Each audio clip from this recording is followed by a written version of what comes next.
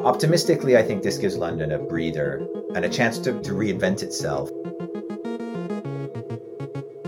This is Future Cities, the series that brings together some of the people exploring and shaping what our cities could be like in the future.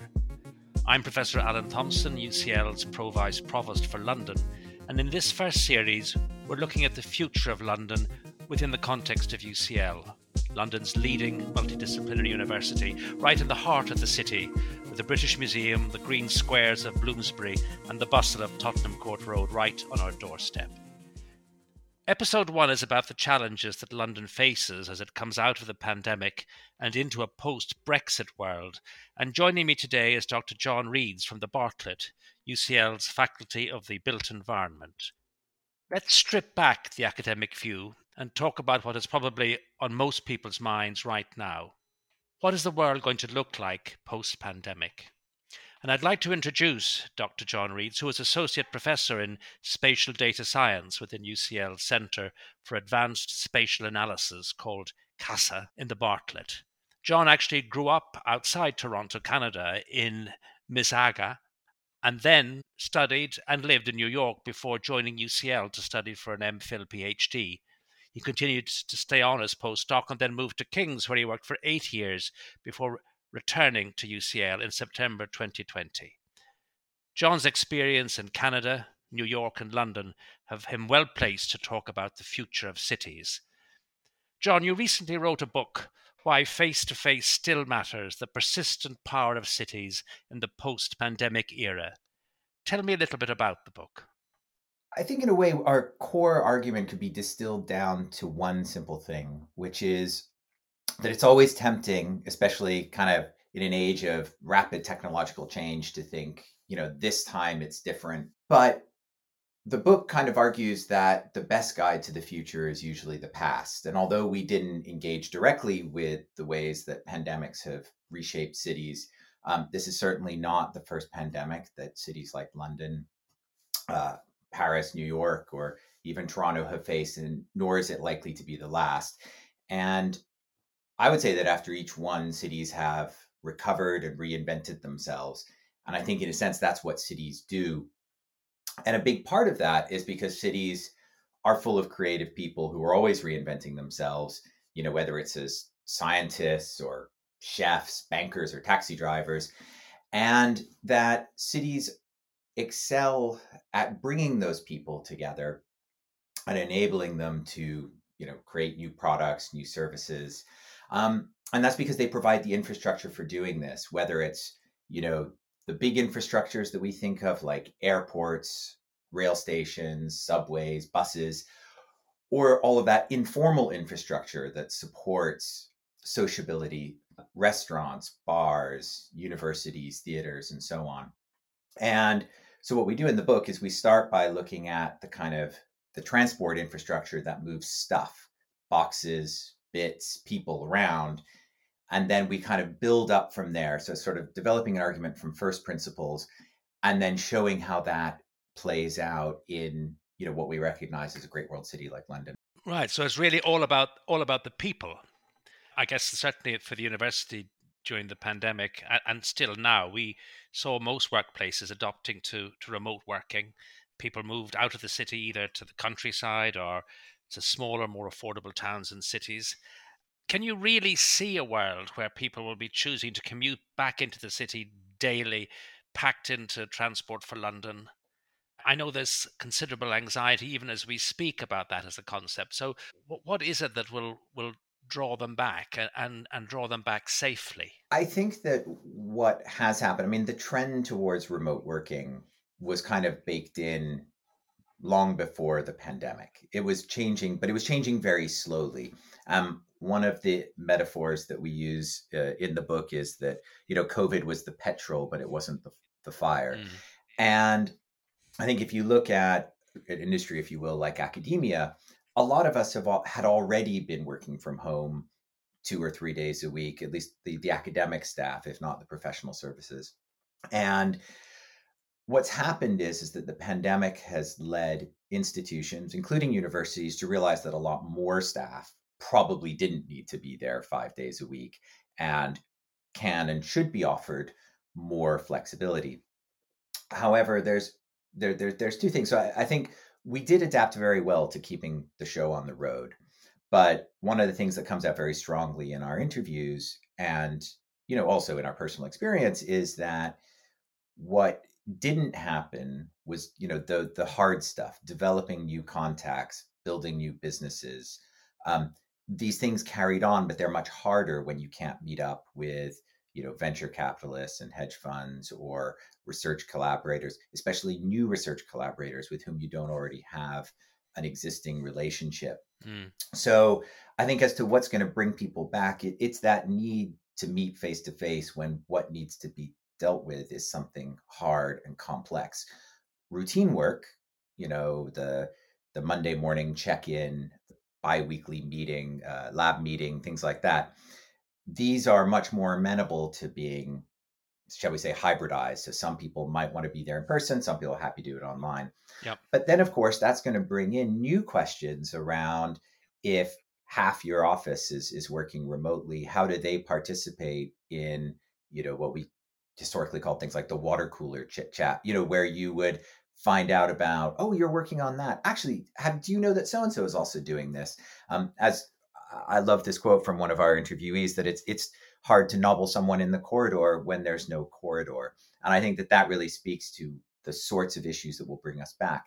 As to doing it safely, I think one of the potential long run benefits of this remote working experience is realizing that the 9 to 5, the need for people to be there in set hours, especially within knowledge work, becomes less compelling. So some people might want to travel in at 6:30 a.m. and travel home at 4:30 in the afternoon. Other people might want to shift their hours a bit later. So what that hopefully will lead towards is a kind of a more extended but less intense rush hour as people self-select according to their tolerance for being in the same carriage as hundreds of other people.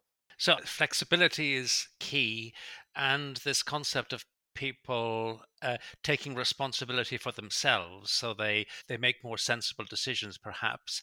But also then this balance about appreciating that you need to engage face to face, but not all the time. I mean, do you think our workforce are capable of distilling out the fact that face-to-face working is really important, but not for everything, and therefore having the incentive to come into the city rather than stay in the comfort of their own home where they're in control of things and can do their own thing? That's a good question. I think that many of us, without necessarily saying that we miss being in the office every day, miss that the buzz that comes from being around colleagues, being stimulated intellectually by what they do, Mm-hmm. what they're working on, what we can work with them on. And again, I'm speaking in particular to what we would call the knowledge intensive industries, higher education and research, consultancy, banking, the arts and culture, kind of the areas where, in a sense, we hire people to have agency, right? We don't hire, high profile professors and then tell them what to do. And this is the same thing with actors and, directors. We're hiring them for their skills. I think one thing that has been thrown up very strongly by this is that the distinction between those workers who were able to adapt quite quickly to being online because of the nature of their work versus the challenges that we faced with supporting key workers, critical workers, people like delivery drivers, supermarket staff.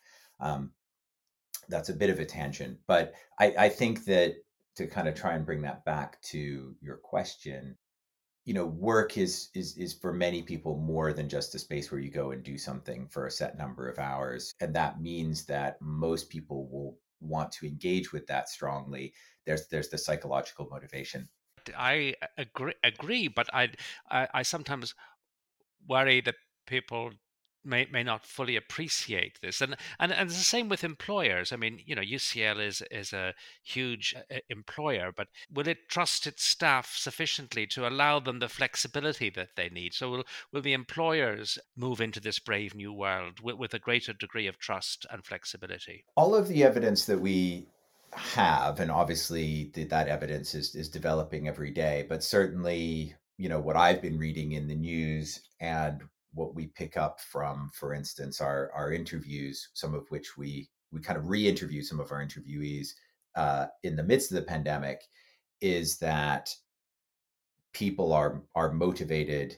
They want, people want to do their work to a high standard, and therefore I think, in a sense, my hope is that employers would trust their employees, and in a sense I think it's necessary, because the best way to attract and retain the most valuable workers is to give them agency, is to give them scope to effect change, to have control over their environment.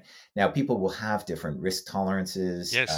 People will feel, certainly right now, people are going to feel very ambivalent about going back into the office. And I think that's entirely logical and sensible. And so I think the role that employers play in this context is one of trying to understand the different spectrum of responses, and to support those as best they can. Now, there are going to be challenges in big cities. Space certainly was at a premium. I think one of the really interesting dynamics that is still being worked out is, of course, the pandemic has shifted a lot of our shopping behavior online, and that's had catastrophic consequences for some of the big chain shops, your Debenhams and things like that. So we now have a lot of very large format spaces going vacant in big cities, and there was an exciting idea that certainly at least one university has taken over an old Debenhams and is in the process of converting it to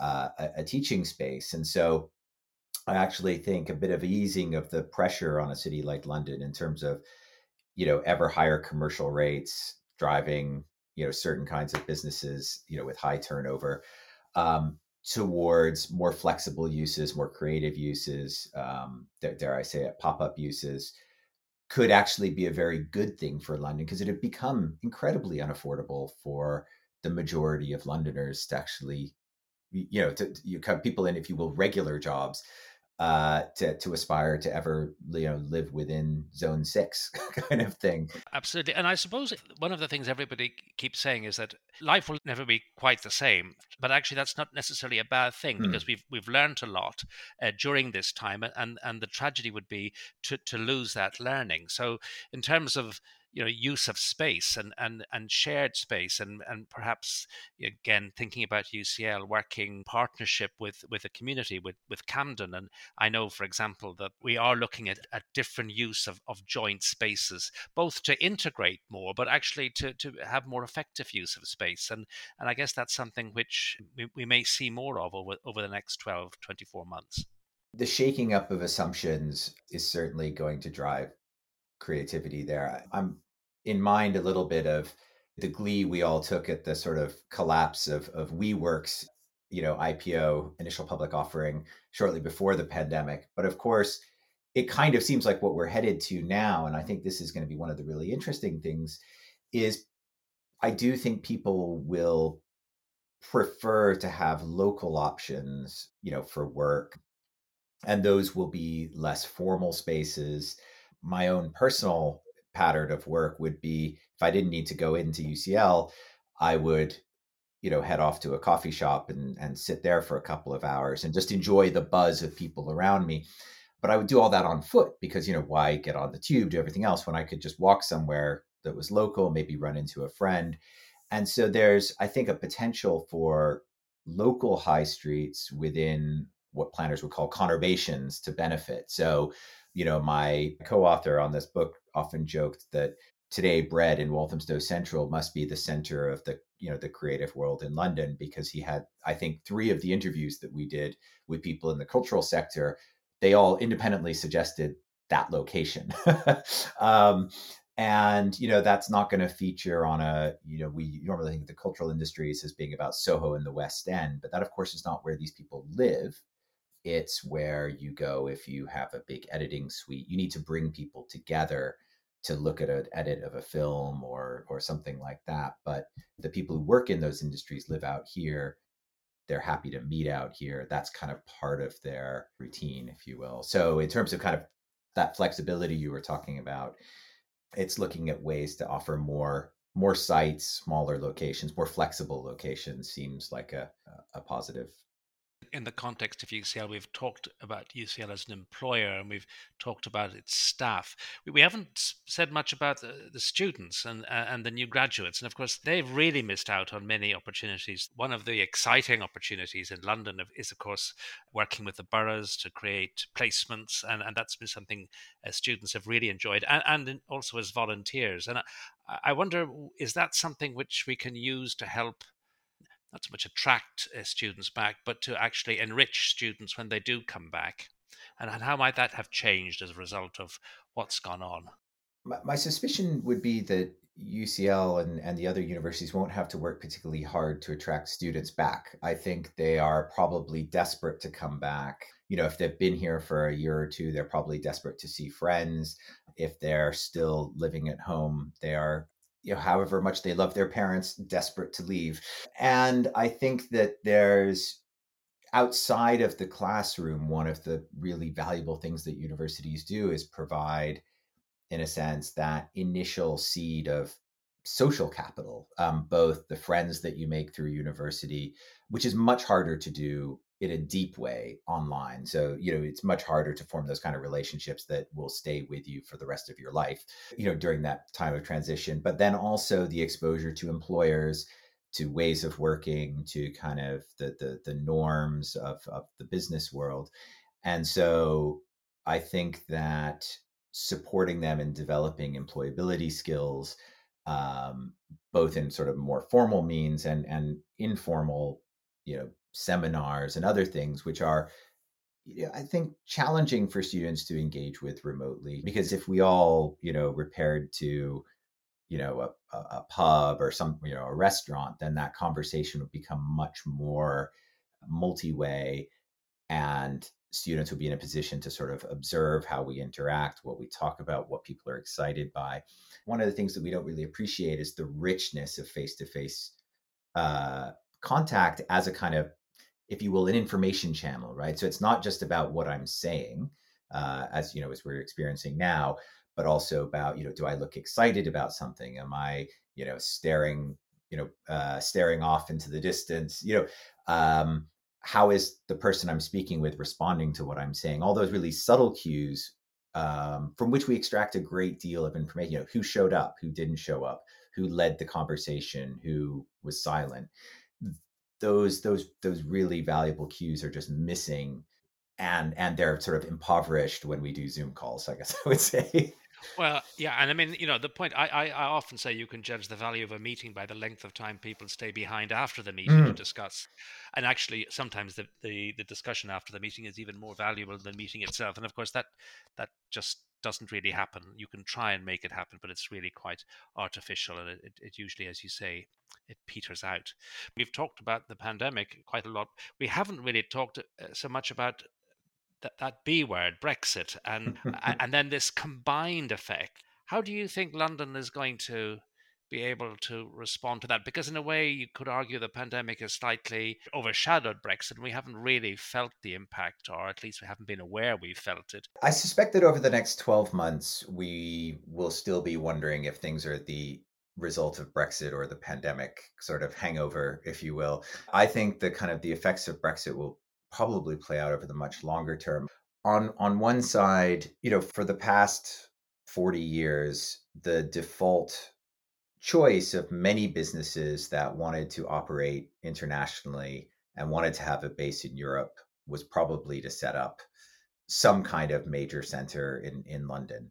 And I think that what Brexit does is it changes that default. So, we have stories about sort of the financial services in Amsterdam starting to pick up, you know, Paris trying to attract people, and so on. So I don't think that means, all of those companies that have bases here are suddenly going to pack up and move 5,000 staff across the channel. But it means that when they're making decisions about where to invest and where to expand, those decisions will inevitably go to Europe because it's easier to be on the inside than the outside.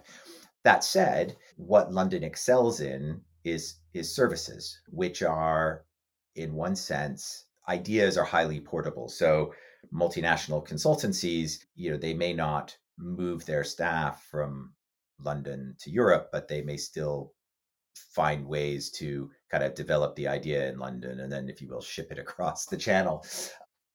If I were being optimistic, I think I would actually focus on the ways in which this might reduce the pressures on London. For instance, the Treasury has historically recognized as particularly valuable. So if what we see is reduced demand for gigantic offices, for expanding headquarters and things like that, that might actually help to make London a more livable place. When you turn to, for instance, what's been built in terms of residential housing, I've been involved in research, and there's also a really nice piece of research done by the Bartlett School of Planning looking at kind of shrinking homes in London and the kind of the scale of that effect. And that is a result of international investment, well, in part coming into London and people saying, well, we can build and sell 100 studio flats of relatively poor quality rather than kind of investing in homes where people want to live. But that's because the demand in London is so great. If we actually ease up on that, it gives London a chance to take a breath and say, well, hang on a minute. Post pandemic, is this the way we want people to be living? Is this the kind of London that people should call home? You don't worry that would result in a reduced value of property prices and have a sort of a negative effect along those lines? I can say, as somebody who is in the fortunate position of owning their home, that obviously on one level, I hope property prices don't fall. But I think we also have to look at the kind of wider societal implications of these prices. Where I bought 8 years ago, I couldn't afford to buy now, which is bonkers. Yeah. I mean, that's not a sustainable city. So if we're talking about kind of sustainable urban futures, then we need to be thinking about how we, in a sense, moderate those effects. And I think there are a number of ways that could be done. But one of those is to probably spend a little less time and energy producing commercial office space. And that would be a result of kind of suppressed demand post-Brexit. Yes. And a little more time producing kind of local spaces, places where people want to work. Yes. And livable homes, which either, even if they don't necessarily provide their own green space, at least separate, your office from your living room, from your bedroom, which is what many people were experiencing a year and a half ago. If I was to summarize in very simple terms, you have a very positive outlook as we move forward, because it's people-based and because we're going to be more flexible, and because we'll have learned from this pandemic in a way which will change behavior for the better. Is that unreasonable? Yeah, I think that the pandemic has shaken up our, business as normal, and that we need to recognize that is, that was probably necessary. I don't want to say it's uniquely a good thing. Just to give an example of how these things can play out in the long run, if people are only commuting 2 or 3 days a week, they might well decide, I can live a lot further from my place of work. And if we are also still worried about traveling on public transit because the buses are unreliable and full of people who may be ill, then what we could actually see is, for instance, carbon emissions going up as people travel further in private vehicles. I think the potential is there to really change, the dynamic here in the UK and possibly even globally for the better. I do think it still requires concerted planning and action in order to kind of bring those potential benefits, to fruition, if you will. And that planning and that action is something which we as a university should be taking a very active role in. And I think partnering with our local boroughs and with the GLA to actually make sure we get to the right place. I guess with all eyes on London for the mayoral elections, every Londoner has a role in shaping our city. So it's really important that we all go out and vote. You've been listening to Future Cities, brought to you by UCL. This podcast is an Ant Nell production, and the producer and editor of this episode was Shivani Dave.